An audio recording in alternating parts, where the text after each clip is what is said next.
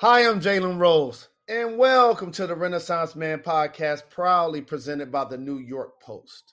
Next up, we have comedian Neal Brennan. He's a co-creator of classics like Half Baked and Chappelle's Show. I talked to Neal about working alongside Dave Chappelle, mental health, and his new one-man show, Neal Brennan, Unacceptable. Up next, Neal Brennan. Let's go.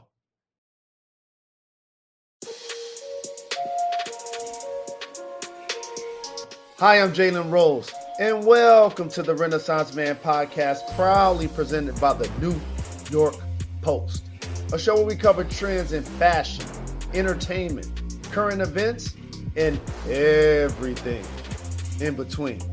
You know the rules. Download the podcast. We drop a fresh episode every Thursday. Leave a 5-star rating. I also write a column each Thursday in the New York Post. Let me know, who was your favorite guest? What was your favorite theme? What about Gone in 60 Seconds? Last call. This is that good old-fashioned soul food. Don't be selfish.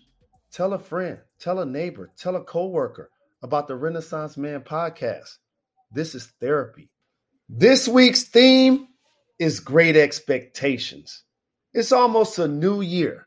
For the most part, hopes are high right now, and they should be. Even though every new year, people make resolutions that they actually end up breaking in only a couple of weeks. Myself included. Judge-free zone. A new year brings new beginnings if you're open to it. As the new year happens, you will have lived to see 2022. Congratulations. That will be a time to celebrate. But over the last couple of years, including myself, many people have lost family and friends to violence, COVID, and other unfortunate circumstances. So raise your glass in their memory and cheers to yourself for getting through it. I challenge you to think bigger about what you want this year. Instead of, I want to lose 30 pounds, what about this? I just want to make healthier choices in every aspect of my life. Instead of, I want to read a book a month, I want to read 12 books. How about, I just want to read every day.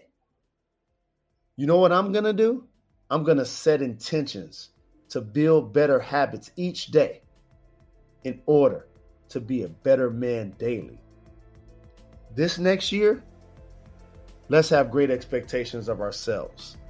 Let's go a step further and have greater expectations for our elected officials and the systems responsible for running this country.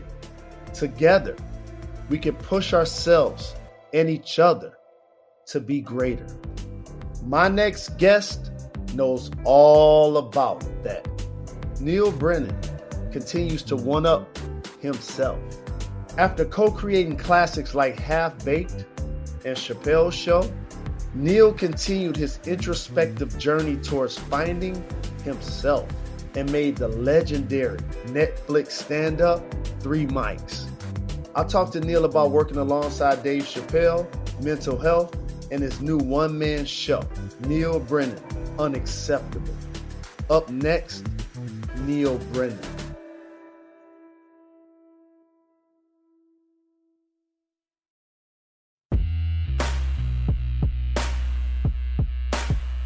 Welcome to the Renaissance Man podcast, proudly presented by the New York Post. You know what it is, a show where we cover trends in fashion, entertainment, current events, and everything in between.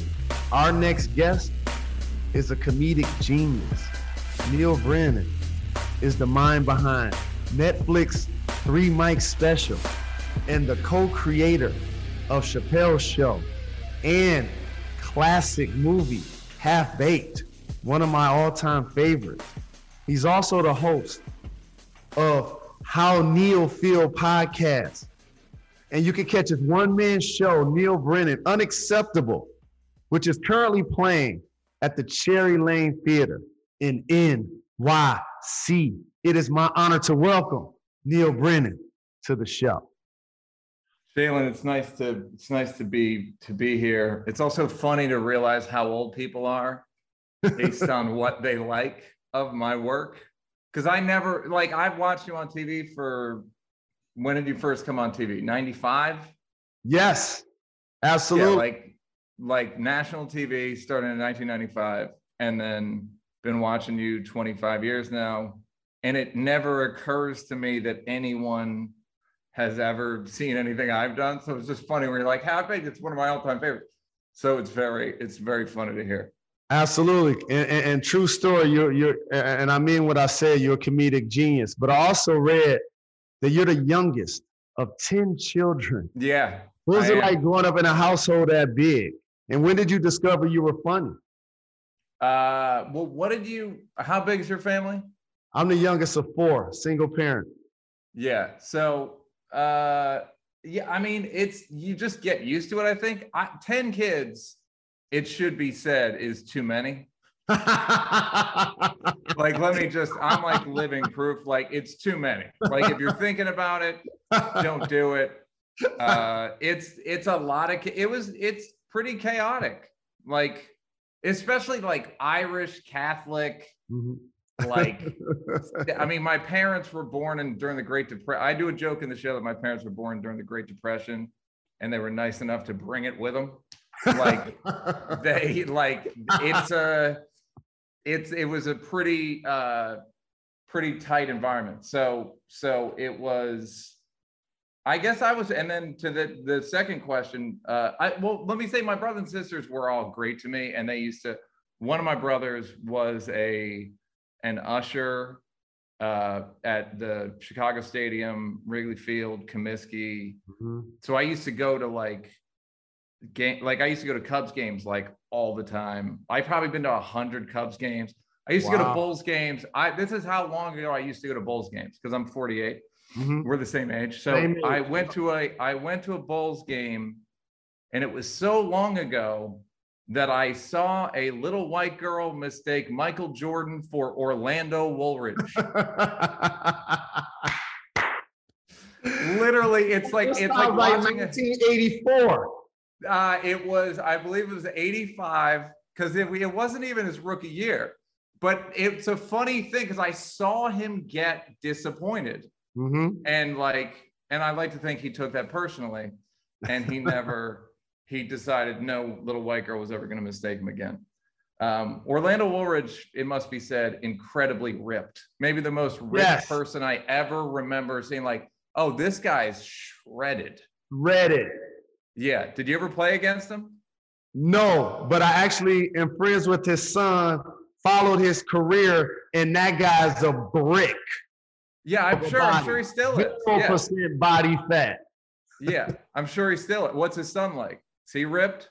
Yeah, his son is a professional. He works out, but he's not like his dad. Not many people are like his dad. Yeah, no, his dad was like, oh, I don't know what is happening there, but that guy is shredded. Perfect definition.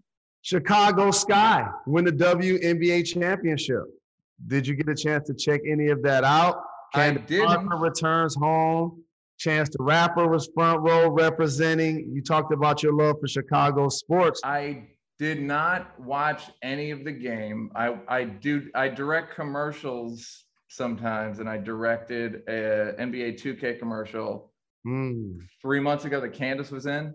And I told Candace, like, she's like a unbelievably good TV personality. Yes. Like, where I was like, hey, everything aside, I probably watched her announce 40 times more than I watched her play, where I was like, hey, I'm an asshole about this. You're very good at TV. Yes. Totally. So like, she's like really like, she can stop now, as far as I'm concerned, playing basketball, and just like, she'll argue with Shaq, like, but it doesn't feel like, I don't know. It's just like the energy's great. She's just a real, I don't know. It feels like everybody respects her, and there's none of that like for a girl shit. Correct. He's just like dope and Yes. like no further questions. Been that. And I remember as a member of the Bulls, when she won that championship in high school, they brought her team to the game. And I got a chance to meet her then and follow her through Tennessee. And I totally agree with you about everything you said about Was her. she always pretty poised? Yes. And by the way, not only extremely poised, but dominant. Like, she's been dominant on every level, playing on the floor with a mega personality off of it. It is great to see that now that the game has grown and the popularity and people are watching and they're more on TV and stuff, now people get a chance to actually appreciate it. Yeah, I barely watched her play, but it's because her personality shines through. It seems like there's no separation between like in 3, 2, 1, and then her on screen. She's just like, no, I'm just like this. Probably as a Cubs fan, because you waited a long time to see them actually win the World Series. It helped you discover some comedy along the way. You know what I mean? How about just being a Cubs fan? The lovable losers, as people called them for years. Yeah, they were. Yeah, it was certainly like, I always say, like, when they go, comedy should get Emmy, because they should have a best picture for comedy in the Academy Awards. And I'm like, no one's gonna get funnier from it. You know what I mean? Like, you don't get funnier from praise. You'll get like a little more but it's not going to be, you'll grow more from, like adversity. Adversity. You learn more getting your shot blocked than correct than an easy lay-in. It's like, so yeah, like that's been the odd thing was in terms of baseball, I went to Game 6. I went to the Mets Red Sox Game 6, like the Bill Buckner game, and he played in Chicago forever. So I was like, oh no, I'm used to this. Wow. So I was lucky. I was very lucky to go to that game. So I saw some cool, I just had access. My brothers and sisters all gave me a lot of access to the world. Like, my brother was a caddy on the PGA Tour. So it was like, I got to see like a bigger world. You know what I mean?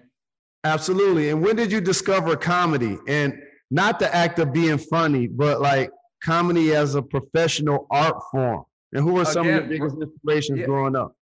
Brothers and sisters. My brother Kevin is a comedian. So when I was in high school, I lived in Philly. We moved to Philly when I was in 8th grade. So I moved to Philly, and then I used to come up to New York on the weekends, and my brother was just starting, and like an average show when I was in high school, and then I ended up coming here for college as well, was like Ray Romano, Jon Stewart, and then I came here for college, Dave Chappelle,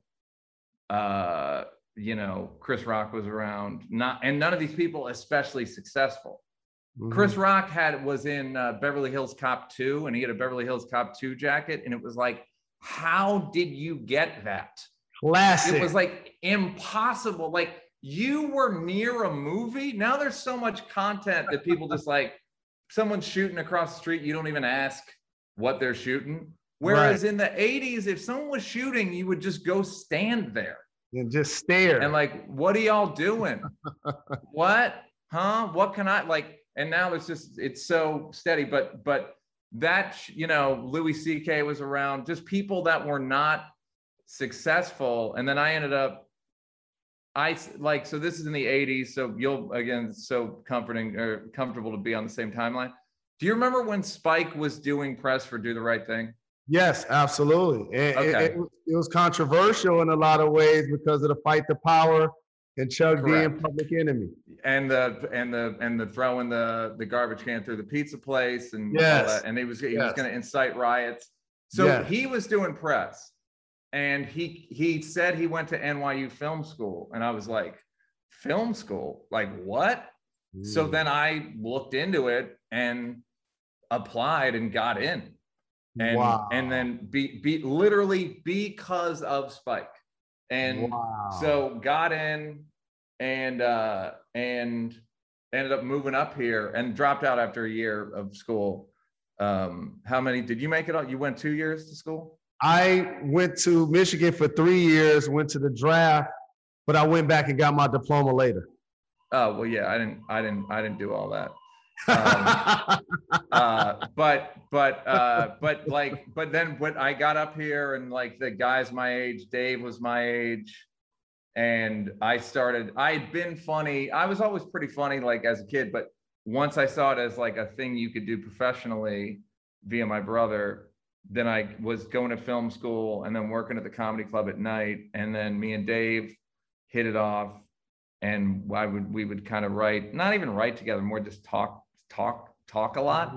Mm-hmm. And kindred spirits, and then that kind of snowballed into writing and etc. I have one more question about you before and then we'll get back to me. Love it. I know people don't want to talk about Dave Chappelle this week.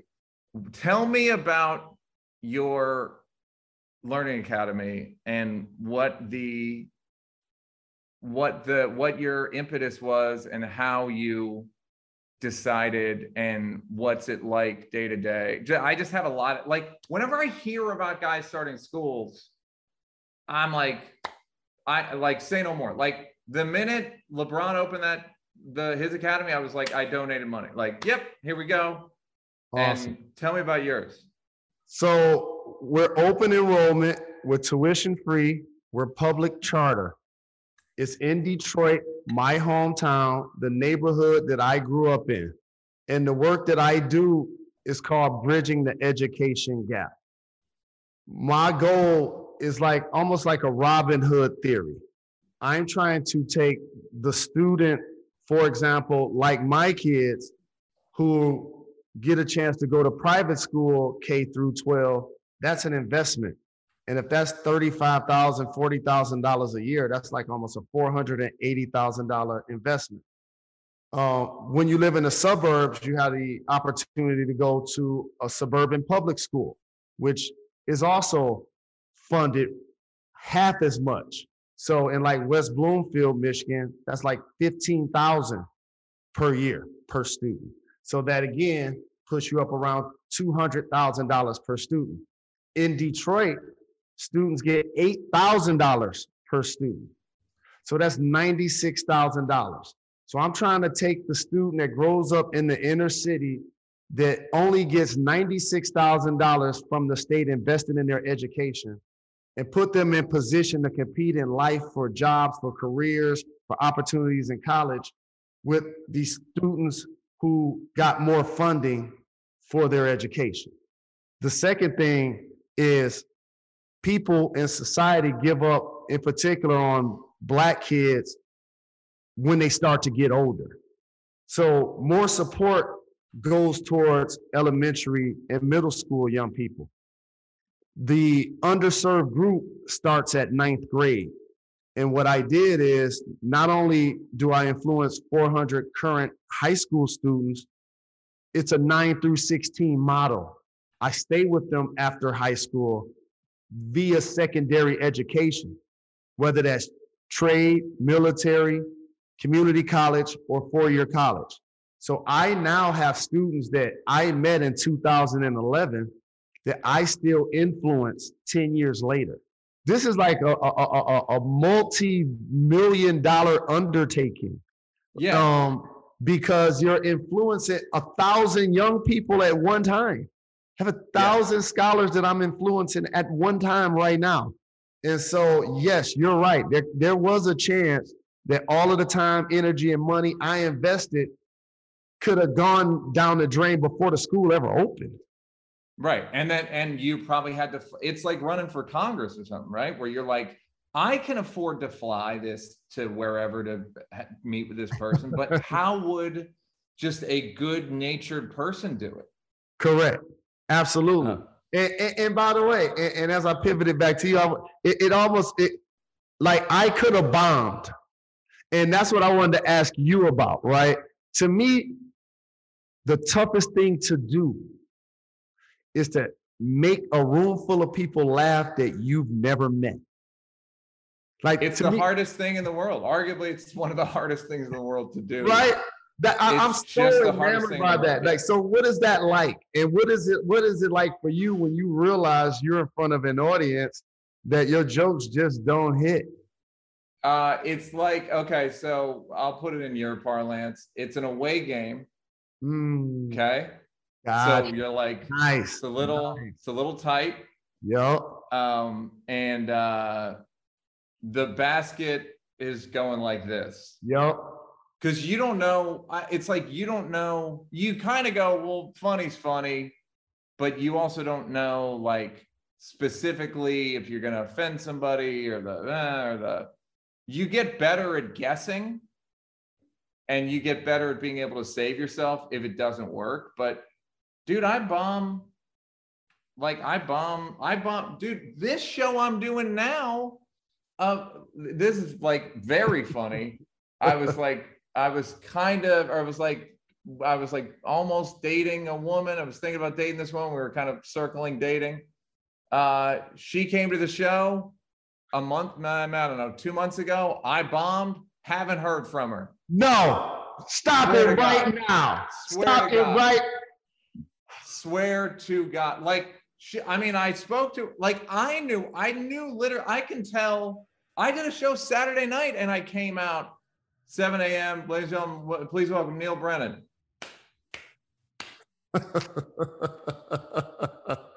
And I can just tell, like, oh, this isn't going to be good. And It's not the kind of show where I can kind of goose them with crowd work or shit on somebody's shirt or like, look at this motherfucker with the tight ass pants or whatever. Like, I can't, I just have to do the show. Right. There are times where you just got to take it. Like, oh, okay. What's that? 9 points and 2 rebounds. All righty. It's still a night at the job. I see what you mean. Yeah, exactly. It's like my season stats are still good. Correct. I'm still averaging 26 and 9. Yeah, still getting triple double. You know what I mean? Yeah, but it's still like that night. It can, like, because people don't. The woman actually said to me, I don't know what like, whatever. You do a show every day, so you do several shows every day. Yep. But the woman said to me after the show, "How do you think it went?" Which is like, they don't know. Like, there's only a few things people say when you bomb, and that's one. Correct. One of them's, how do you think it went? The other one is, my section liked it. Well, I thought it was funny. I thought it was fun. Or in black rooms, when you bomb in a black room, well, in black rooms, they go, yeah, you did your thing. Yeah, it was cool. Yeah, it was good. No, that was it was cool. You did your thing. It's all good. Right. You did your thing. Yeah, you was good. You was nice. It was all right. So what, and I joke a lot about this. There is a difference between entertaining a black audience and a white audience. Can you please acknowledge that fork in the road? I've gotten into arguments with black journalists about this, where I was like, black audience and white audiences are different, and they were like, you can't say that, and I was like, yeah, I can. Yes, I have to deal. I'm a Formula One driver. Tracks are different. I'm not going to go, well, this track's in Dubai, but I don't want to say it's different because I'll seem like I'm Islamophobic or whatever. You know what I mean? Like, or I don't even know if Dubai is Islamic, but I think it is. Anyhow, in a black room, you just kind of can't be cutesy. You can't be like overly clever. You can't be. I like, even with on Chappelle's show, would be like, would this work in a barbershop? Gotcha. And if it didn't, if we ever did a sketch that bombed on the show, it wouldn't, you never saw it. We ended up doing a garbage episode, but like, you never saw it. But afterward, me and Dave would look at each other and I'd go, very smart sketch. Not funny, but very smart. So it's kind of just got to be like, I would say it's got to be like a little more visceral for black crowds, and less like, less like thinky or clever or like British Like it's just got to be like fun. I don't know, just like fun, like wetter, if that makes sense. But then people get into like, well, why are you saying that? Are you saying that Black people can't come? No, stop it. That's not saying that at all. Now, in contrast, tell me about making the white audience laugh and entertain.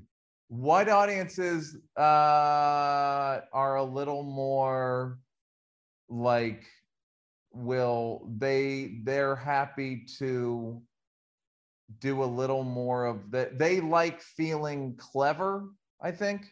Mm-hmm. They like feeling like, oh, I got it because I put that together and and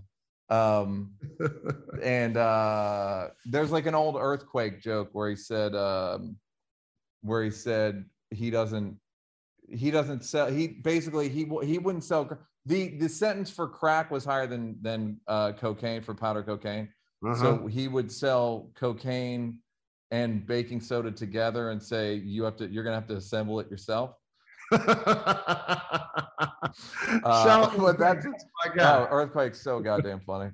But it's a bit like that with white crowds where they're like, I'm happy to do the work. So I don't know what that's like, but it doesn't say anything. It's just, that's what it is. Correct. It is. And by the way, and you mentioned Dave, and you guys, like, y'all met at a club, right? Yeah. And that friendship and artistic collaboration has really given us some classics. You mentioned Half Baked, like that's one of my favorite movies. The Chappelle Show, all-time classic.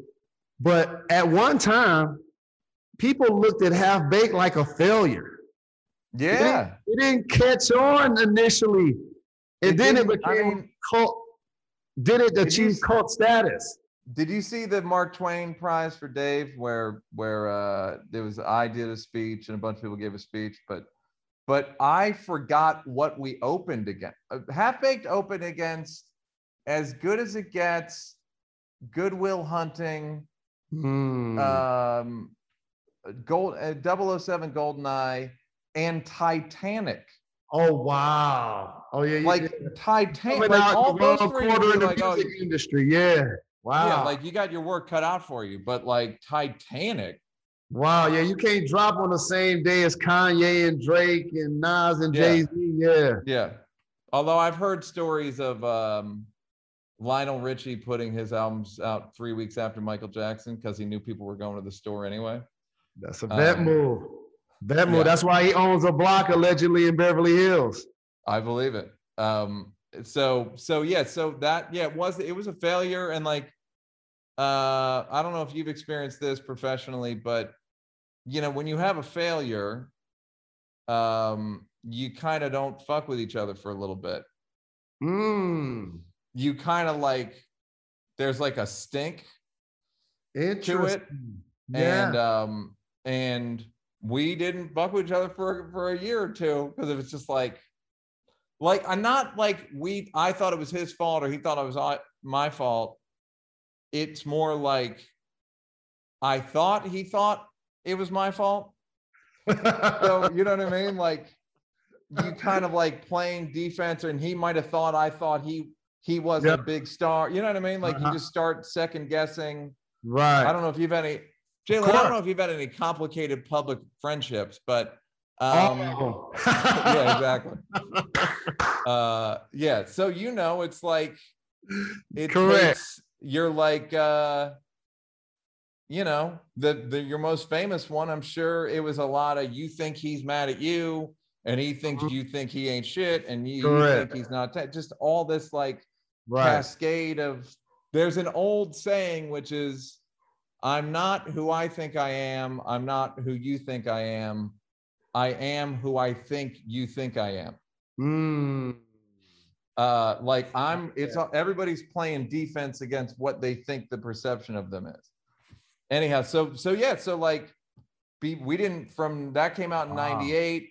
We were a little dormant for 99, 2000, and then around 2001 we started talking about the TV show in 2002. But it was, it's just I mean, I'm sure again, I don't have to tell Talk you. about like, recovery. So you start Half Baked. Initially, people think it's a flop, and then you guys take a hiatus and link back up and do the Chappelle Show. Yeah. I mean, what was you doing that 3 years? You was in the lab.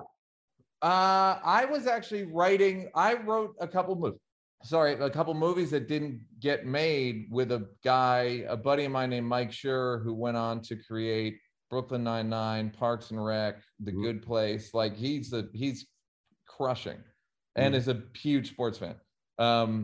But he but basically, Chappelle Show is a direct response to Half Baked in that we were sort of taken out of the process, where the way Half Baked looks, a lot of the decisions about Half Baked were made without us, and then they bring us in and go, all right, so we're shooting tomorrow, and it was too late for us to say anything, right? Gotcha. So on Chappelle Show, it was like, hey, every inch, every stitch of fabric, every single decision, every staff member, every machine, every one of us has to approve it.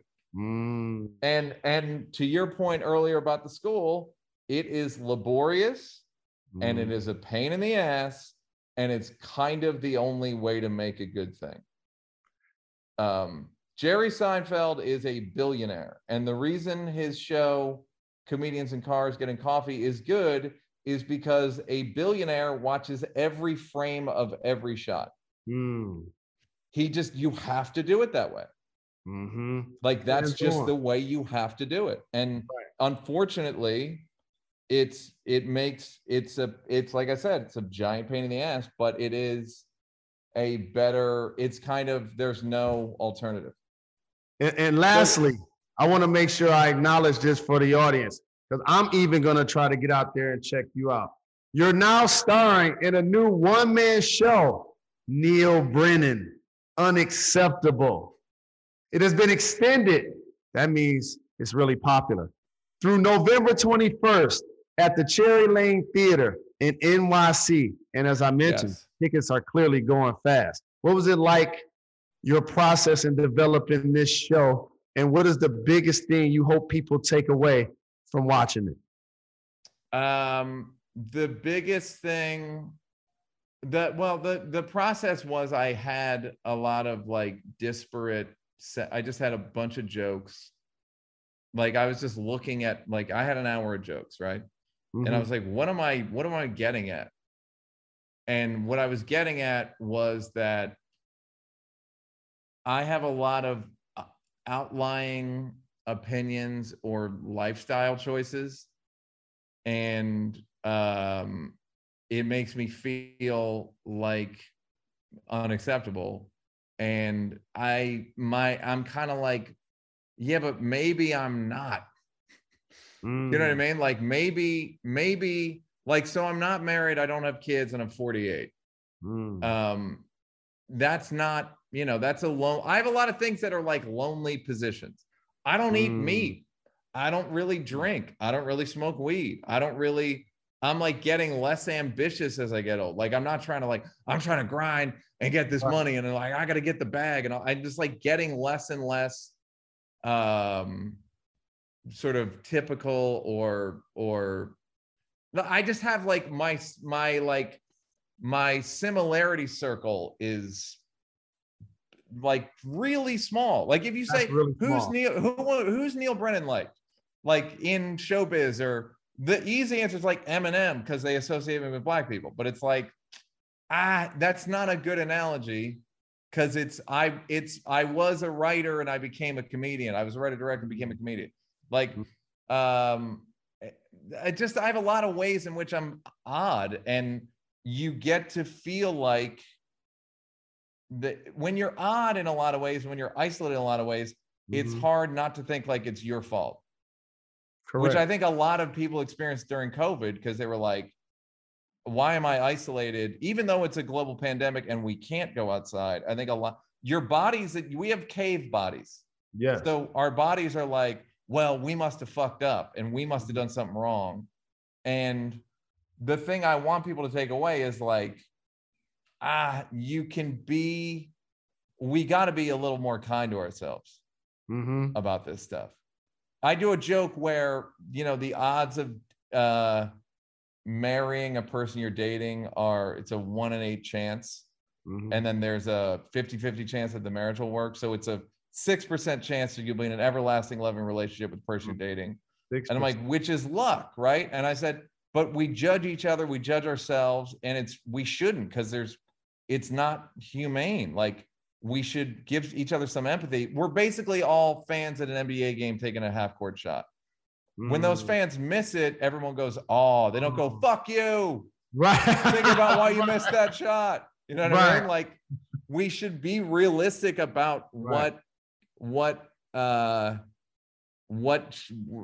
expectations are for ourselves and others. So that's kind of the point where it's like an hour of good jokes, but the underlying thing is that. Well, I definitely plan to come support you. I appreciate you taking the time. But before I let you get out of here, I have a rapid fire segment called Don in 60 Seconds. You ready to do this? Let's go, man. Quickly, name all of your siblings. Joey, Sheila, Kevin, Tommy, Mary, Ann, Peter, Nora, Danny. You're a great brother. Well, a few of those people would dispute that. You want me to say their names? Which city has the best comedy scene? New York. Which Chappelle Show sketch are you most proud of? It's tied for first for different reasons. There's Rick James, obviously, just because it's like the level of difficulty is incredibly high. But there's also a sketch that it's where Dave it's called Jury Selection, where Dave is up for jury duty in the OJ trial,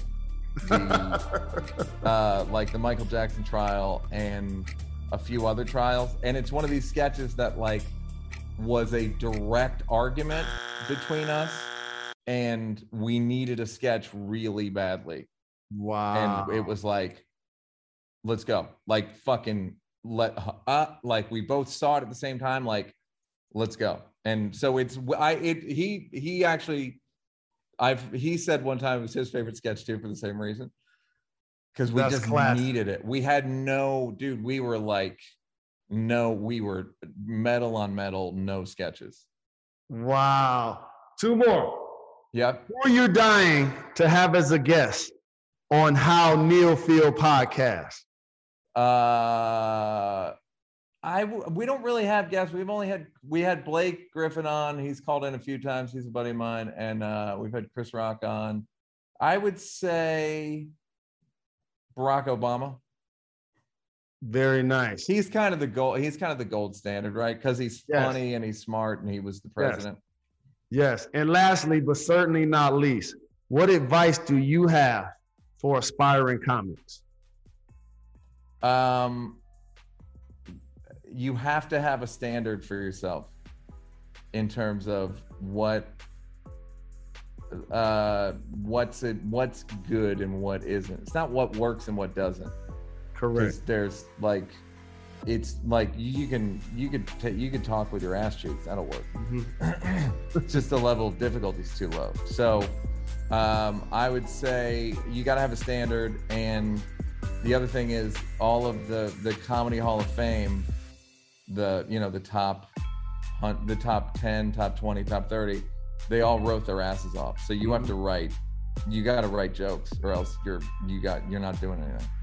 Well, you heard it from Neal Brennan. Write. There's no substitute for that pen. I appreciate you taking the time. I look forward to coming and support you as well at Cherry Lane Theaters in New York City. Thanks, Jay. Appreciate the love. You too, man. Last call.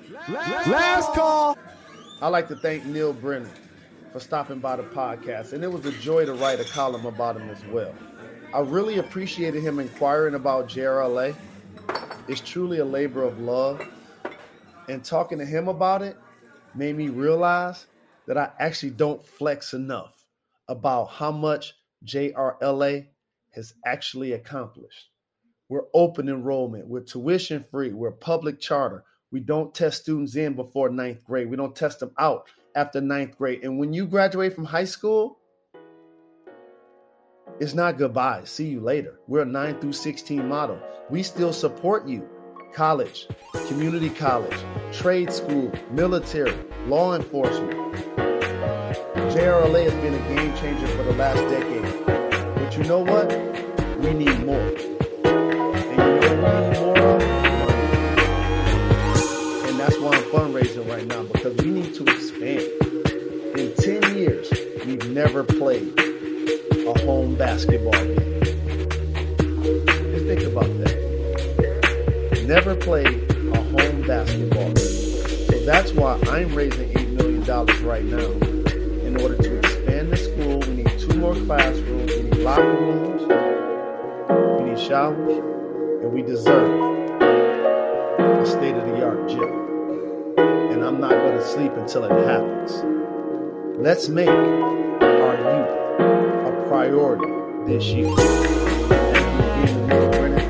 Thank you again for Neil